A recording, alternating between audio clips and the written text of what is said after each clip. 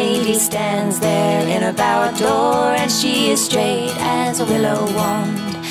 This song is The Two Magicians by Red Sky July and will feature on the band's forthcoming album. Singer and co-founder Shelley Poole is my guest on Fistful of Chords this week. Shelley was one half of Alicia's Attic, alongside her sister Karen. The pair wrote a string of hit singles in the late 90s and recorded platinum and silver-selling albums. After the band disbanded amicably in 2001, both sisters went on to become successful songwriters for other artists. Shelley performs in Red Sky July alongside her husband, Texas guitarist Ali McAlane.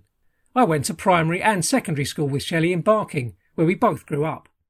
So Shelley, thanks very much for agreeing to do this. It's my pleasure, Jimmy. Very nice to see you. You too. Now, we went to school together. Yeah. So you grew up in Barking. What was it like for you growing up in Barking? Well, I'd like to say something else, but I'm going to tell you the truth. I didn't actually like growing up in Barking very much. I thought it was a tough place to grow up, actually. And I always had I don't think I fitted in. I had lovely friends, and I believe our school was actually really good. And I always felt like a slight outsider, so I was very happy to move on. But I'm kind of glad for who it made me and what it instilled in me, which I think was a little bit of streetwise. I read the other day that, I didn't know this, but so when you were 14, so when we would have all been going to school together, you used to go to White City to tell me about that job you had. Yeah, my first ever job in the business was I was the band for the BBC director training courses. So, we'd turn up, the directors, the cameramen, the sound men, they'd all be training, and we'd be the band. So we'd play through a song, and then they'd light us, and then we'd have to wait for another hour while they set up another shot. So, yeah, it was great practice, and it was a really good way of learning your stuff. It must have been actually a very good experience, because it's not just like performing live, but actually doing something where you're not in control and you're having to sort of perform to these adults and sort of stop and start. Yeah, I guess it's like acting, really, isn't it? You turn it on, you turn it off, and you wait around, you learn patience, you learn about the business, and it's not all about you and your performance. So that was another really big lesson early on, But I remember, you've got quite an interesting background in that. I remember you and Karen performing at school. We all saw you. You were very... Oh, I'm sorry, Jimmy. I'm so sorry. Yes, I can... It's all coming back. And of course, we knew about your father, was Brian Paul from Brian Paul and the Tremolos. And you might assume, well, then, of course, they slipped into the music business. But there was like a 9-year apprenticeship you had. It wasn't... You didn't just fall into the business, did you? No, I think it possibly could have been harder. You kind of have a name already. Do you know what I mean by that? It's not really... You couldn't stand on your own and say, this is what I do. You've already got some kind of tag, or somebody thinks they know about you. Not in a big way. We were quite low key, but business is quite small when it comes to music. My sister and I made a studio. We learnt to use all the machines ourselves, right from the off. We didn't have to rely on anybody, and we just sent our demos to every single record company there was. And eventually, 8 years later, everyone must have thought there was proper shit before that. 8 years later, a lawyer heard them and said, I'd like to represent you. And he got us a deal. There was a Dave Stewart element, is there somewhere? Well, that came after. We'd been signed, we'd written our album, and our MD of Mercury Records, he said, who would you most like to work with in the whole world? So my list was like Prince and all the people that you'd never going to work with. And Dave Stewart was one of them. So we went to meet Dave in his place in Covent Garden, totally got on with him. He knew what we wanted to achieve, and we did our first album with him as a producer. We'd been signed for a good 6 months before that and worked with a couple of other producers. Like we'd worked with Peter Collins, who'd done things like the Rush albums and stuff like that. So he was more progressive, and we thought that might be an interesting marry. And we'd also worked with Trevor Horn, again, not quite right. And Dave just kind of fit in when we really needed him to. It was really, really lucky, actually. And so that period of sort of the 9 years getting an apprenticeship, does that mean you were a better songwriter by the time you had your first album than you would have been if you'd had a record deal 5-6 years earlier? No, do you know what, Jimmy? I think if I'm really honest about it, I think when you're that age, you don't have fear of anything. So you just write really natural, and the naivety sounds better sometimes. I actually think as a songwriter, what happens is you go to a box of tricks that you know you can tap into when you need something. There is often quite a formulaic process. I think you learn too much. We were probably writing better songs or more interesting songs back in the early days. So was there much of a sense of relief? There must have been a huge excitement, obviously, when you had that first record, but was there also a sense of relief? Relief? Oh, I don't know. Let me think. Well, I'm trying to think what I felt. Do you know, again, Jimmy, I was fearless. I didn't really give a shit about anything back then. I probably wouldn't have cared. I'd be, if someone didn't like it, I'd be like, whatever. I really did feel like that. I don't now. I'm scared of everything now.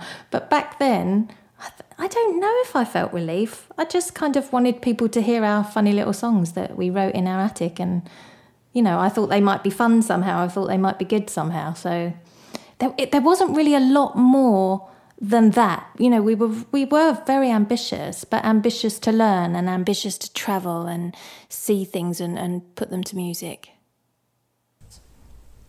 And what was it? How much? What was it like being in a band with your sister?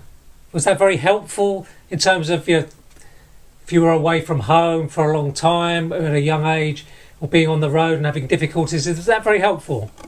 I guess being in a band with your sister is like a blessing and a curse, really.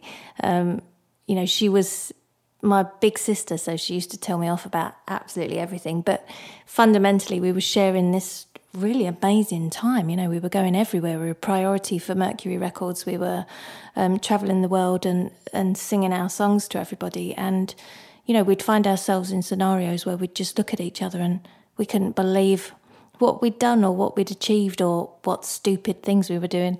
So I'd say that being able to share that with someone is really special, actually. And when did you start writing songs with her? Probably from like 5 years old. Yeah, embarking, Jimmy. I was embarking. I did, I think the first song I wrote... Oh, do you remember a girl called Athena Mellis? Yeah, of course. I remember Athena very well. Well, I wrote my first song with her when I was like 7 or 8, and she used to live over the back to me. So my dad had given me a Casio keyboard just to mess about with. And our first song was called... it went, "You keep on knocking, boy, but the entrance to my heart is closed." And I still remember it. And we were so proud of ourselves. That's great. And so when you've been writing songs with your sister for a few years, and then you have a platinum album, and then you have to go and do it all again. You have to write another album. Did you have all the material already, or was it, oh my goodness, we've got to write another album in 6 months? We had a few ready because we were already on tour, and we were travelling a lot and we were doing a lot of shows. So we were in Europe and Southeast Asia and the Americas. So we'd already written a lot on the road because you're living that life. You're not seeing your friends. You're not seeing your family. So you're just immersed in it. So by the time we got home from our big long stint, it was about a year, I think, we'd kind of had the second album already. And it wasn't this difficult second album that everyone speaks of, probably because we didn't have enough time to freak ourselves out about it because we were just so busy. So yeah, no, we were lucky to be able to go and see things and turn them into songs while we were on the road. So, of course, at the time you reached prominence, it was the time of sort of Britpop and also sort of the Spice Girls, Spice Mania. Where did you fit into all of this? Oh, I don't know. I remember once being really crazy embarrassed about, we were backstage at a festival somewhere and there were lots of bands about, and one of the band's members came up to me and sat down, and I had my Walkman at the time. I had that on, and he said, "Oh, what are you listening to?" And it was "We Are Siamese, If You Please," the soundtrack to Lady and the Tramp. And he was like, "Oh." And I just remember thinking, probably should have told him it was something else. I don't know how we fit in. I think we were just making very quirky pop, and it was possibly a good time for that. I don't know. Yeah, well, not fitting in is actually not a bad thing. Yeah, maybe. It was quite edgy, sort of humorous, some of the... So I remember I Am, I Feel being quite sort of sassy. I want to bite his head off and things like that. Very funny. Yeah, I did. Yeah.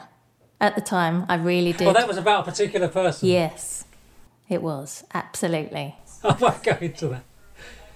But was it sort of conscious that you wanted to have that edge, or was it just the way you were?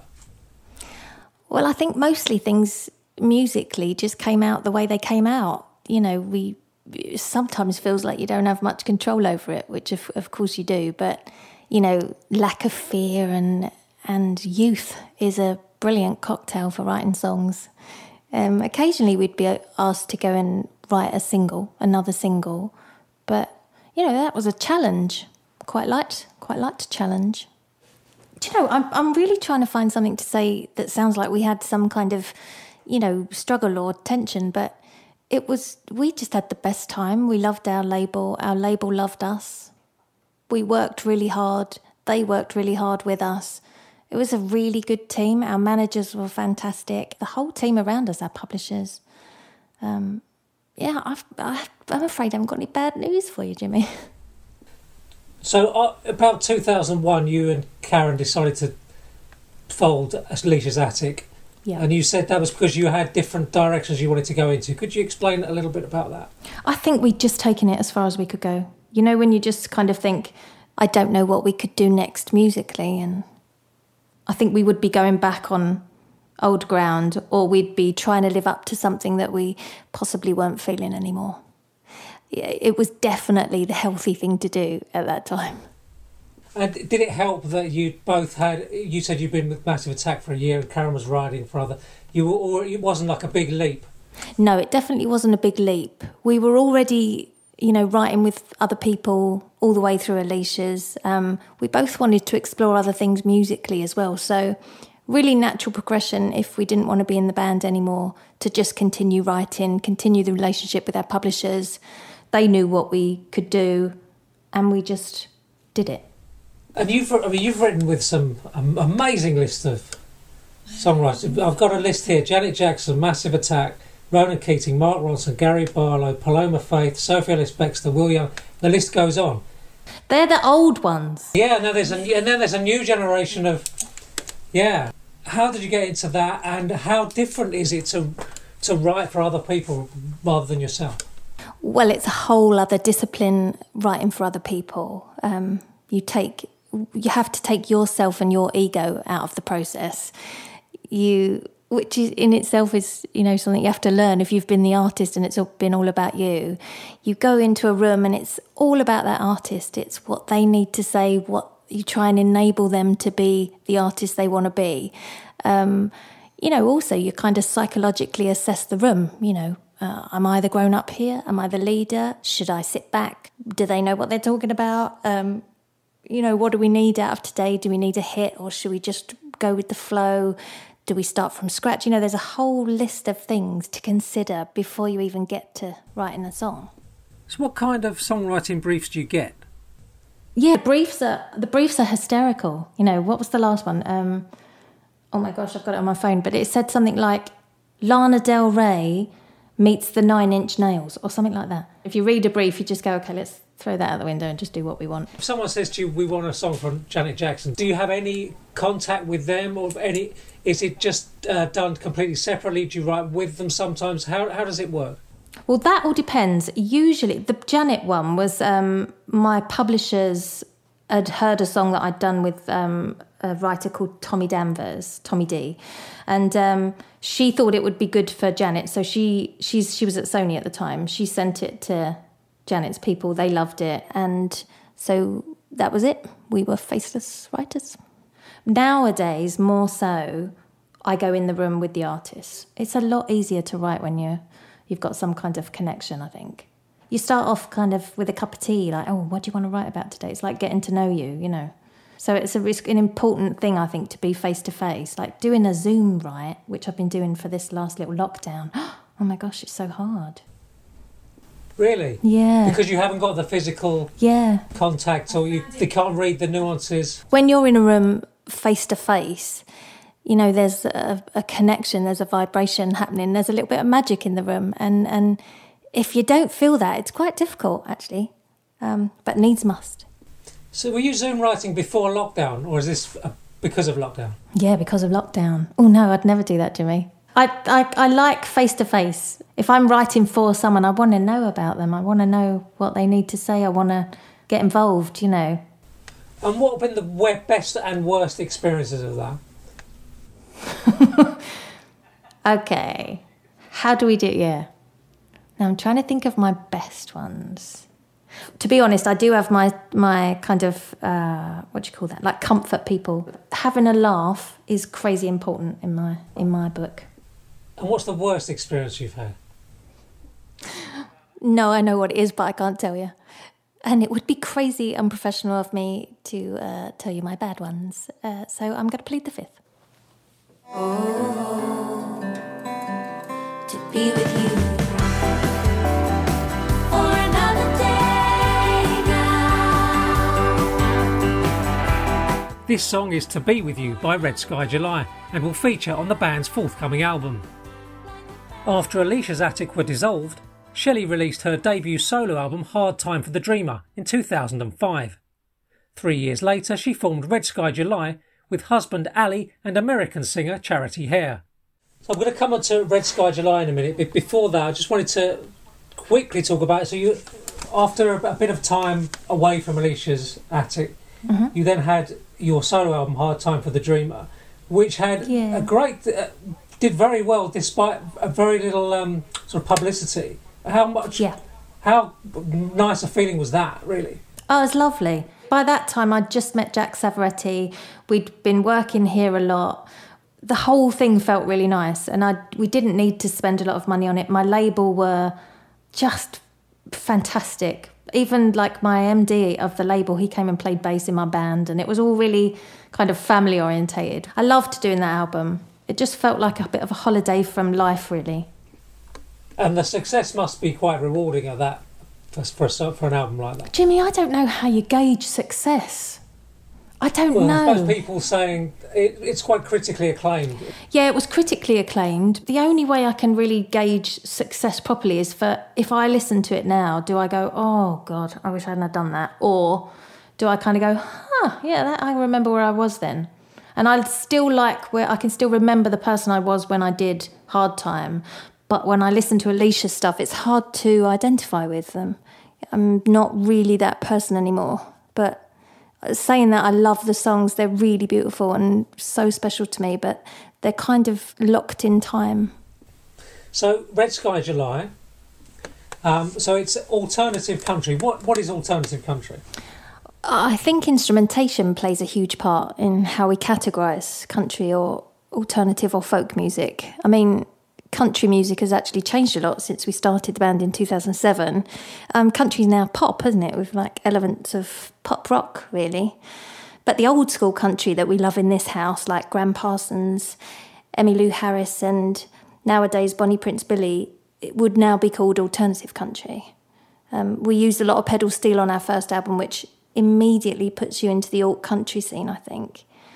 Even though our pedal steel player used it like a synth almost and layered it up and used long reverbs, and sonically for me that's the fairy dust on the top, but it also does make it country. Right now this new album though has travelled back in time a bit and gone a bit folk. I think they call us alt folk at the moment. But I really don't want to think of what instruments we can and can't use to be authentic in a genre, because it feels like it just puts you in a cage and stops you from using what might be the most natural or interesting instrumentation. So what was the process of getting into the band with Ali, your husband? Yeah, well, he was cheap. No, he's one of the best guitarists I know, and we live in the same house, so it was inevitably going to spill over into normal life. But how Red Sky started out was that one day I was snooping through Ali's projects on the computer, and he'd done this really beautiful flat picking idea. So I wrote a song over it. A song came quite instantly, but the song had like an interlaced 2-part harmony. I played it to him and we were both like, should we just make an album of stuff like this? This would make us happy. And that's when I called my friend Charity, who at the time was fronting a band They were called the Ailerons, with Dave Rowntree, the drummer from Blur. And I sent it to her and I said, do you want to just sing this harmony on this and just see what it sounds like? She was like, yeah, sure. She did, and it sounded amazing. And that was the birth of Red Sky July. We all loved it so much. It went from being a beautiful side project to a full-time gig. So, I wanted to take you back to, you were about to record your first album with Red Sky July, and an absolutely horrendous thing happened in your life. Oh my God, yeah. Yeah, could you tell me a bit about that? Yeah, so kind of briefly, Ali, husband, one September morning had a grade 5 subarachnoid brain hemorrhage in our house.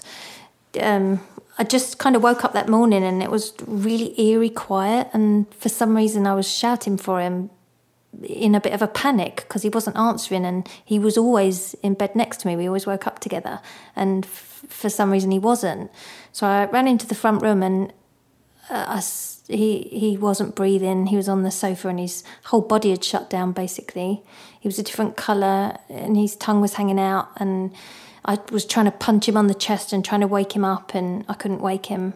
And he wasn't breathing at all. So I phoned the ambulance, and while they were on their way, they were talking to me all the time, saying, can you breathe into his mouth? And I was screaming, no, nothing's happening. He's not breathing.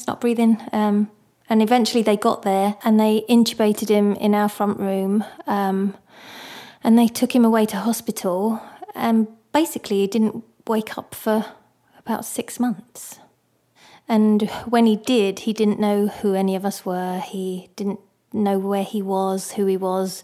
You know, he'd also had 2 front lobe strokes, which affects everywhere you live in your own head, and affects everything, all your risk-taking and behaviour.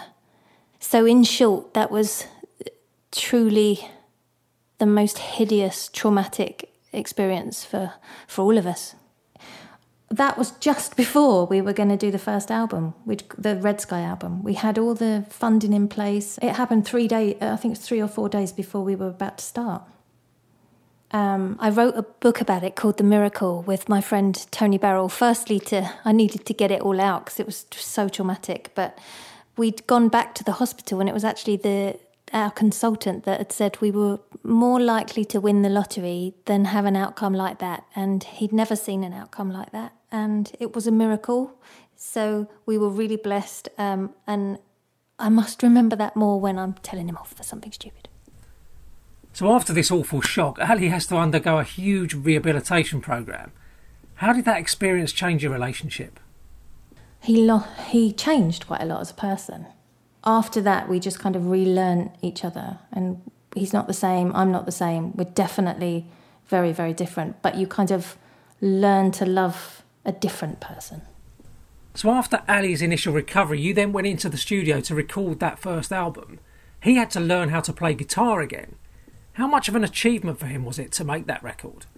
Well, it was a huge achievement. He relearned everything and made that album, yeah. It was totally remarkable, really. Lifesaver, yeah. And so the band has had, 4 or 5 albums. Like the second one had a few sort of songs on there that were quite personal based on that experience.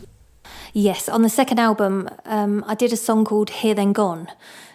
The morning that it happened really stuck out to me so much. Everything else by then had become fight or flight. You're pushed to make this awful thing better. So I went into proper doing mode. But whereas the morning of became like one of those weird kind of slow motion dreams. I still really remember it, and I still wake up thinking about it now. Like the physical things, his coffee cup on the table, still with a little bit left in it, and he'd left me a voicemail and I could hear his voice, and he was there and he was talking to me, and God, I really needed to write that one too. That album was another lifesaver. We needed to expel that trauma. And so how do you guys write? Do you write together, the two of you? Each writing scenario is really different. Especially for Red Sky July, I sometimes like to write by myself, and Ali likes to write by himself too. And then we sort of come together and merge each other's work. But then, sometimes we'll sit in the room together and write from scratch. I suppose it really depends on the day, to be honest, and how you're feeling. But Red Sky July feels like a small and intimate project, so we both go into ourselves for that one. Whereas other projects I do are much more outward and more collaborative. Yeah, I've read a quote from you saying something along the lines of songwriting for other people is the day job, but where you get your heart and soul into the music, it's Red Sky July. Yeah, I think it's really personal. And I don't think even what I say is really personal. I just think I really care about it. And I feel like it's mine, Ali's and Hayley's, and only ours. And you also write for TV, don't you? Yes. More than anything, I love doing music to visual. It's so inspiring to have something shown to you and then you put a soundscape to it and you make it sound like it looks. It's really interesting for me to not have to come up with those colourful things in my imagination. I'm getting shown it and it's really easy and it feels really good to make. Okay, tell me about the new album that's going to be coming out this year. We don't know whether we're bringing it out this year or February. So we're just in talks at the moment. We probably going to put it on hold for the lockdown because we need to tour. Red Sky July are a touring band, so we actually do need to tour. We had to cancel the tour because of coronavirus, but that's okay. We can redo it in February. So I think we're going to wait till February. It's called... It's changed titles twice. It was called Parallel Universe, and now it's called Misty Morning, which sums up the whole sound of the record really well. We've got a new member. Her name's Hayley Glennie Smith. She's actually been in the music business for years, and she's an amazing singer and songwriter. I've watched her solo gigs before and always thought, yeah, I'd love to work with her at some point.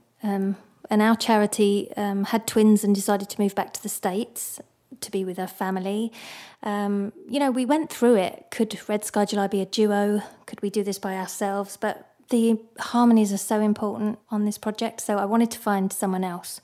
She can literally do anything with her voice. She's one of the most beautiful folk singers I've heard, so I was really pleased when she said she wanted to join us.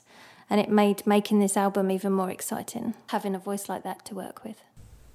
I've spoken to a number of musicians recently who are very worried about what's going to happen with the music industry with the fact that most people now, the way you make money is by performing rather than making records. And now there's no way back at the moment that's clear from having gigs. What are your thoughts on that? We did a Zoom gig for the Green Note, one of our favourite venues in Camden, and that actually felt quite nice. You know, they put a PayPal thing up and people can pay the performers, but I don't know how it's going to work ongoing. The touring industry is really suffering, actually. And if you're young and you haven't yet made your money in music and you're relying on those local gigs, then it's a scary, scary world out there at the moment. It's really hard for the companies too, not just the musicians, but the tour companies, the gear companies. I mean, they employ so many people and it's such a big industry. But no one can work at the moment, and we can't see when we can get back to work either. But we will, but who knows how far in the future that's going to be, and how long can the companies exist without work? It's really tough. But equally, people are being really innovative, and, creative people will put their minds to it and make other ways, I'm sure, until we can get back to normal and start having some fun again. Very difficult question in the current circumstances. Finally, really, what is the future for Red Sky July and Shelley Poole? Well, future for Red Sky July is Misty Morning, the new album that comes out next year, and a tour. Future for Shelley Poole is actually going to do a solo album number 2 at some point. I don't know when. It's not in the schedule. But I'm going to keep writing those hits. That's my main priority. And working with bands that I can help and mentor. Doing a bit more production as well. And the film stuff, which I'm really interested in developing more this year. So, yeah, that's the big plan, Jimmy. We all lit a big fire with the smoke. This song is We All Wanted Sunshine by Red Sky July and will feature on their forthcoming album Misty Morning. Thanks to Shelley for giving up her time and revealing so many interesting tales from her career. I'm sure there are many more to follow. Thanks also to Mark Taplin and Helen Breeden. Until next time, goodbye.